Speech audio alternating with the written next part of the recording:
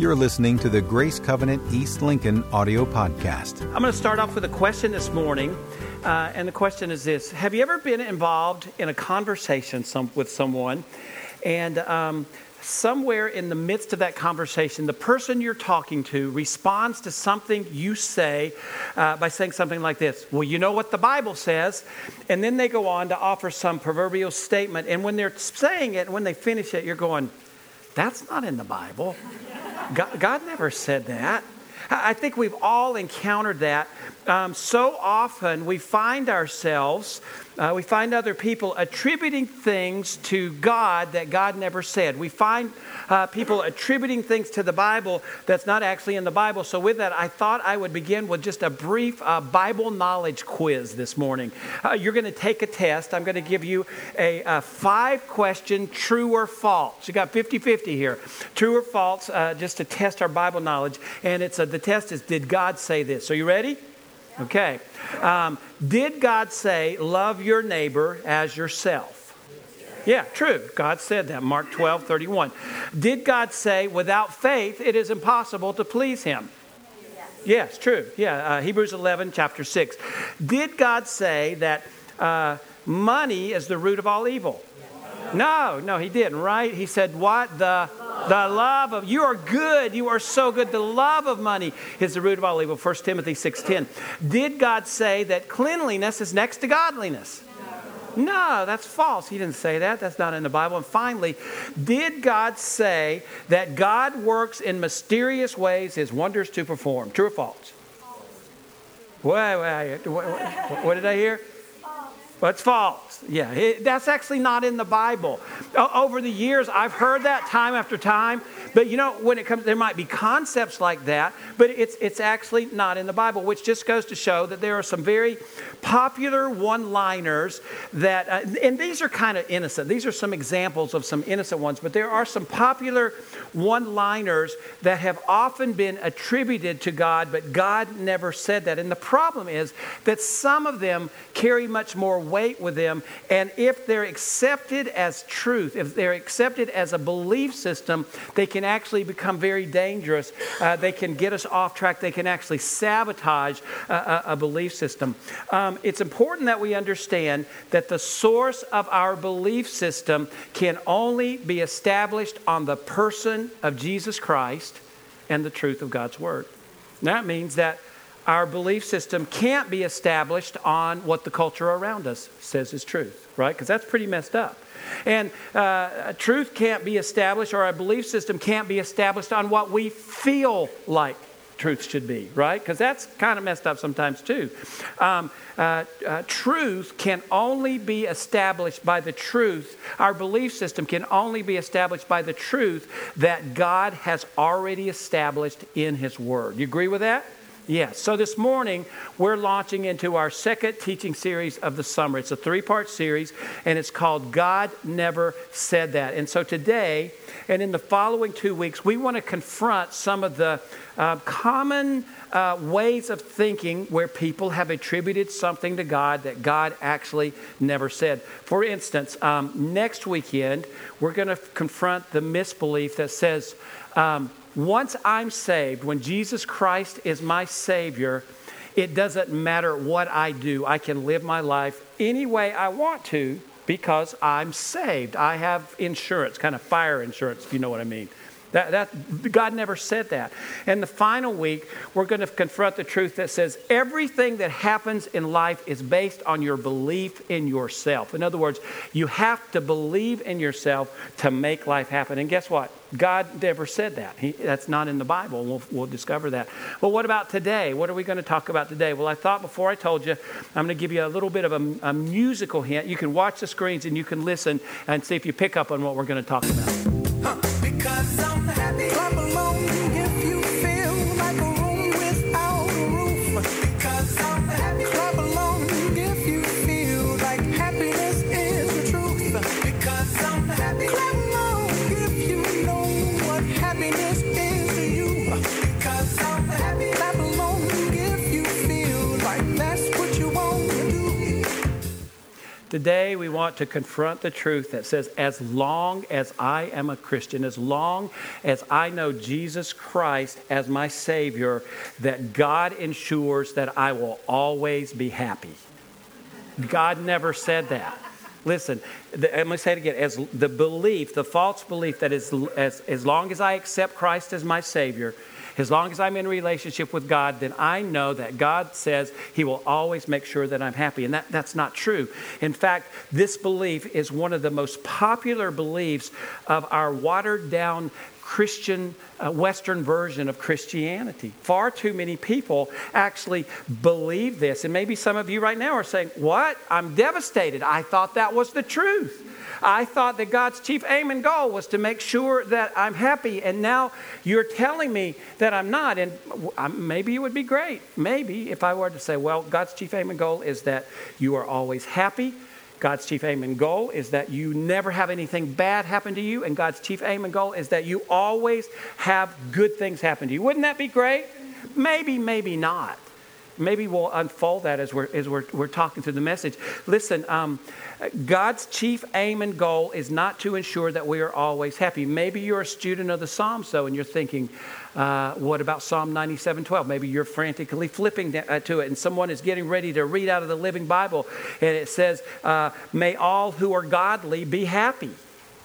What about that? And it's true. It's in the Bible. May all who are godly be happy. Listen, here's the point. I'm not contending that God doesn't want us to be happy. What I'm contending is that God's chief aim and goal for our lives is not to ensure that we are happy no matter what. His chief aim and goal for us is something much greater. His chief aim and goal for our lives is that we would be conformed into the image and the likeness of Jesus Christ, His Son, our Savior. Let me say that again. God's ultimate goal, God's chief, above all aim for our life is that we would be conformed into the image and the likeness of Jesus Christ.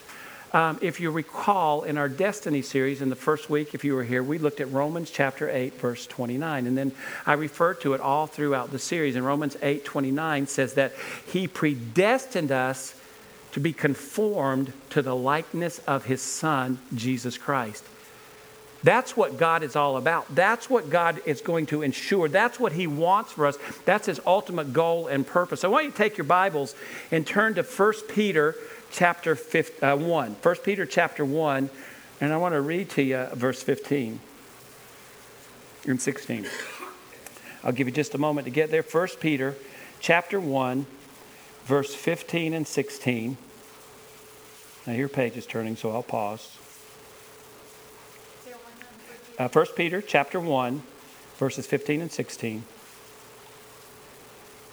And here I go, beginning in verse 15. But just as He who called you is happy, so be happy in all you do. For it is written, be happy because I am happy. Is that what it says? No, it doesn't say that. So maybe I should read it again, right? So, but just as He who has called you is holy, so be holy in all you do. For it is written, be holy because I am holy. Listen, God's chief aim, His overall goal for our lives is that we would be conformed into the likeness of His Son, Jesus Christ, and that we would be people as fully devoted followers of Christ who would be committed to walking out the holiness that has already been placed in us through Jesus Christ. You see, happiness is very conditional. Happiness is dependent on the events, the happenings going on in our lives. When things are going well, guess what? We're happy. When things are lining up, we're happy. When everything is just right, we're happy. But what happens when everything's not going well? What happens when things are going bad? What happens when everything's not lining up? What does happy do? Happy's gone. Happy can't be found. Happy's on a break. Happy's on a vacation. Happy went to somebody else's house. Not your house, though, because happy's conditional. You gotta fuel happy. You gotta create something to keep happiness going all the time. Not so with holiness. Holiness, there is a condition to holiness, and holiness is through the faith that comes through Jesus Christ. But once we accept Jesus Christ as Savior and we're reconciled to God, at the very moment that we come into that relationship, we experience the new birth. We're born again. Something happens inside of us. And what happens is that at that moment, God's holy nature is placed in us. So at that moment, you and I are declared holy. We're in right standing before God through Jesus Christ. By faith, we accept that. But not only are we declared holy, but then what happens as we submit ourselves to the work of the Holy Spirit and God's holy nature in us begin to partner together and begin to work a transformation in us so that we're changing. That we're becoming conformed to the image of Jesus Christ. And it requires that we submit to that process. We have to surrender to that process. But God's holy nature is in us. And so holiness, it's not a fair weather friend. When God declares us holy, He declares us holy. And we can trust in that. We can depend on it. Listen, happiness is not a wrong pursuit. It's just that happiness should not be our ultimate pursuit. We say that again. Happiness is not a wrong pursuit, but it should not be our ultimate pursuit. If we choose to believe that God's chief, above all, goal and purpose for our life is to make us happy at all times, then we're in danger of falling victim to the theology of happiness. To the theology of happiness. Let me tell you a little bit about the theology of happiness. If we believe that God's ultimate goal for our lives is to make us holy, then we begin to believe that whatever makes me happy must be right, and whatever makes me unhappy must be wrong.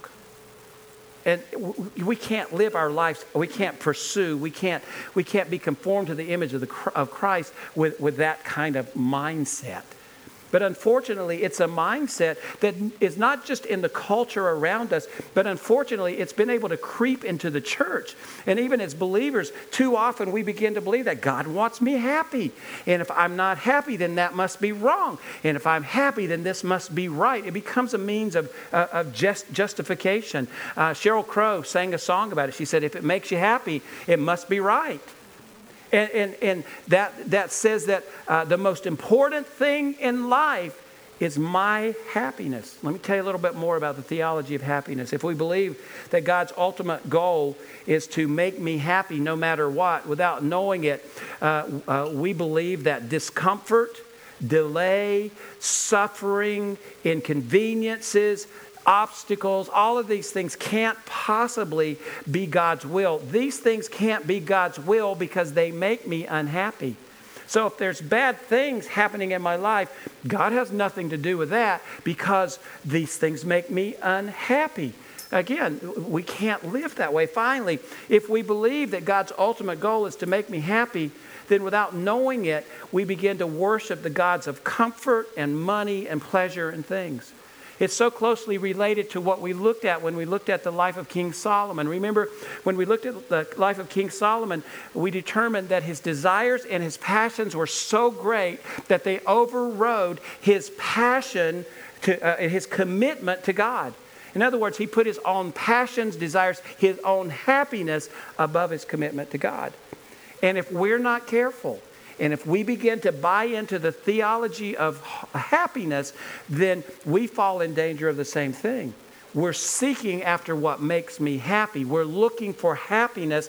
And when the bad things come, when the delays come, if it's not making me happy, then I'm going to chase after, I'm going to follow the God of happiness. This is what I want because, again, my happiness is what's most important. And here's the problem with the theology of happiness.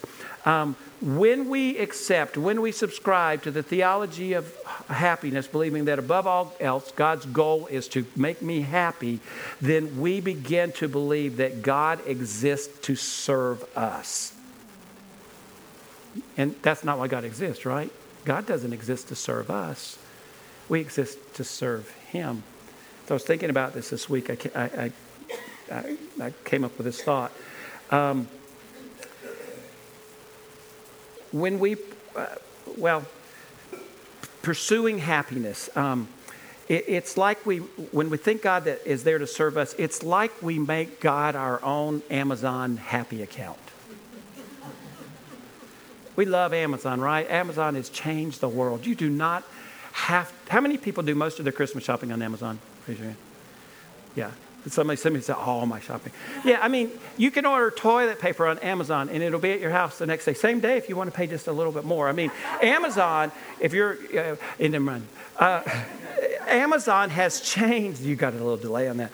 Amazon has changed the way that we shop, but it's also become kind of a happiness tool. Picture this.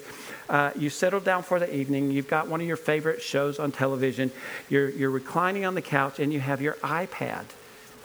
Or maybe your phone, but your iPad, so you can get a better view. And you're sitting there, and you're watching, and you got your iPad on your Amazon account, and you're watching your program,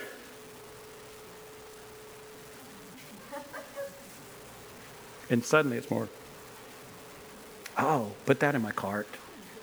Oh yeah, put that in. That's the one. That's the one that's going to make me happy. When I get that, I am going to be so happy.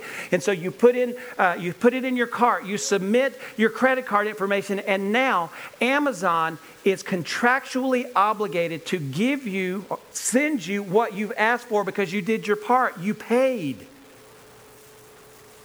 Here's a parallel. This is often what we do in our relationship with God when we're seeking happiness. We do something like we create a formula with God. God, I've done my part. I went to church last month at the 8 o'clock service. And I helped that little lady at the grocery store. I helped her put that little bag of groceries in her trunk. And I work in the parking lot at church once a month. And you know how hot it is at the parking lot, God. It's just so hot. And I give money. I gave actually $1 to that homeless guy that was on the corner. You see where I'm going? So we say, God, I've done this. I've done my part. I've done this and this and this and this. And now you are contractually obligated to, in return, make me happy because you're there to serve me, God. And God never said that. That's not in the Bible. That's not a biblical truth. God is not there to serve us. We are there to serve Him. Let me talk a little bit more about this happy deceit, the tragedy of it. When we believe that above all else, God is to make me happy, then when life isn't happening the way we thought it would, we can fall into the danger of questioning or doubting God. When we subscribe to the theology of happiness and things aren't going on our way, we say, God, you know what? Why? I've already told you all the things I do. Why would you let this bad thing happen to me? It's that old question. Why would a good God let bad things happen to good people? Because, God, you want us to be happy. And so we begin, God, I'm just not sure if I can believe you and if I can trust in you because I want to be happy and you're bringing unhappy things my way. What's up with this, God? I don't understand this. And if we believe that above all else, God's there to make us happy, then when we don't experience happiness, we become disappointed with God. Oh God, I'm so disappointed with you because I prayed and prayed and prayed for that red convertible. I wanted it so bad and you didn't let my loan get approved at the bank. I mean, sure, my credit score was like 400 something, but God, I mean, listen, think about it. You're my magic genie in the bottle. I mean, you could have made them, when they looked at my credit score, made it say 800 and something. You could have done, well, God, I'm just so disappointed because you know the things I want that would make me happy, and you just don't seem to come through. And then finally, and when we believe that above all that God's there to make me happy, we can begin to justify our wrong actions because, after all, God wants me to be happy. And it might sound a little far-fetched, but I think this often happens. In fact, someone shared with me, reminded me of this is a true story of a man who this really happened. It doesn't matter where it happened. A pastor met with a man who had decided to leave his wife for another woman, and when the pastor talked to the man, he said, "Here's the deal. God wants me happy. so I'm going to go for the other woman. Do you see how maybe we're talking about some light things about this cleanliness next to godliness, but do you see how deep this can get when we allow ourselves to when we're on that search for happiness? So how do we counteract the deceit? Take your Bibles and turn to James chapter 1. James chapter 1.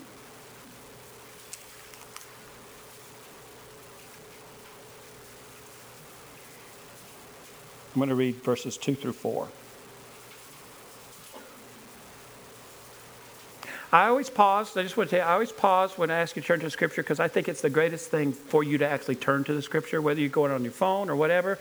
And so when I hear those pages turning, I go, wait, somebody's digging in the Word. We're going to wait. Okay, from James chapter 1, verses 2 through 4. Consider it pure joy, my brothers, whenever you face trials of many kinds, because you know that the testing of your faith develops perseverance. Perseverance must finish its work so that you may be mature and complete, not lacking anything. I think we like the last part of that verse, not lacking anything, because that equates to happiness.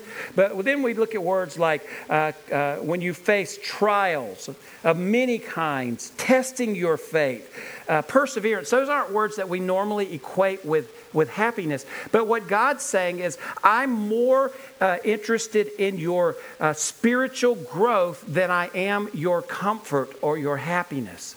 Remember, his ultimate goal for our life is to be conformed into the image of Jesus Christ. And so that's what we're pursuing. And so what these verses are telling us is that God is at work, even in those most trying times of our life, building godly character in him as we submit to the process.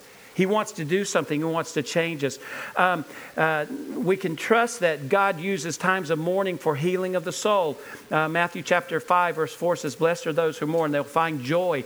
In other words, in those mournful times of our life, God can, when happiness seems to be far out of the picture, God can use those times to change us, to restore us, to bring peace and comfort, which ultimately leads to a godly kind of happiness. And then finally, if you'll turn to Romans chapter 15. Romans chapter 15, look at verse 13.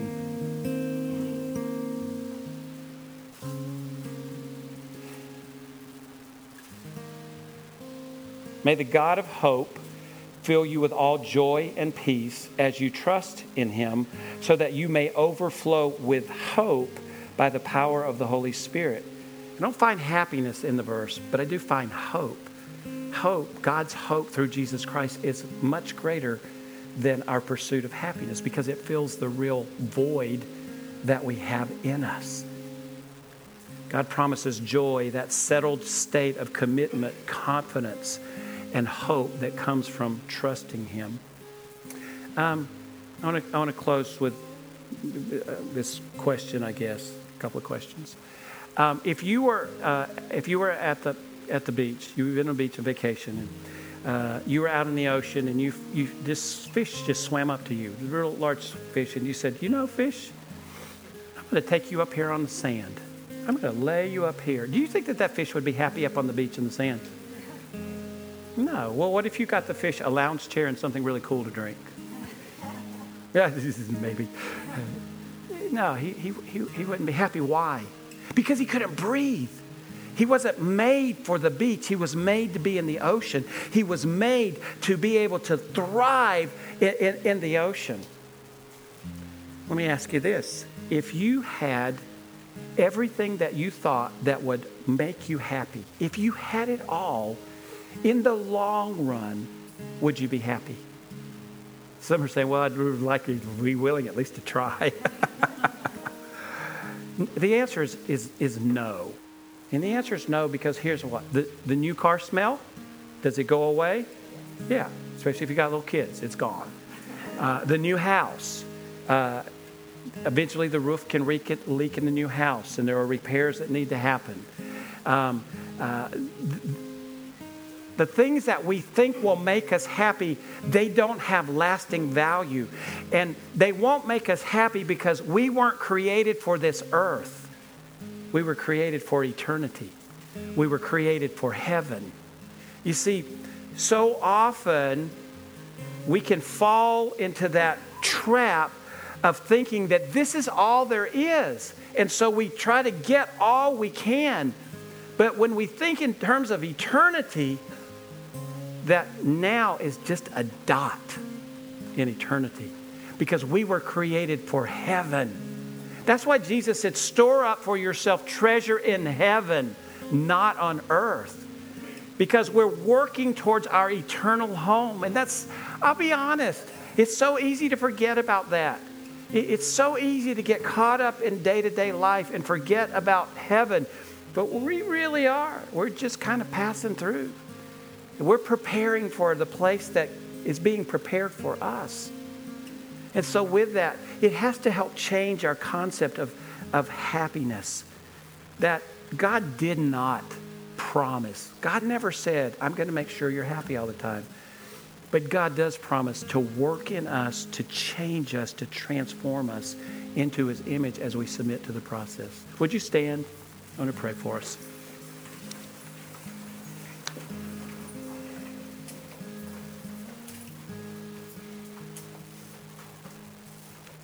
God, will you just help us get it?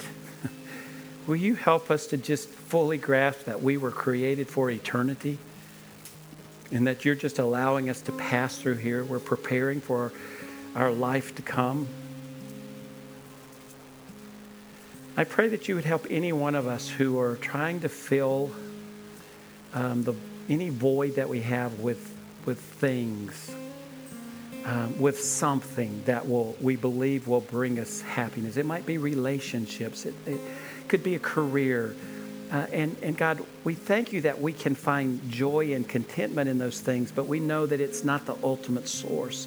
And so I pray that you would help us be people who establish the truth of our life on the truth of your word, and that we would be people who are committed to being formed into the image and likeness of your Son, Jesus Christ. May that be first and utmost in our lives. Empower us by your Holy Spirit to do that thing which we struggle to do, because we can only do it through you working in us. Father God, we offer ourselves to you. We surrender ourselves to you.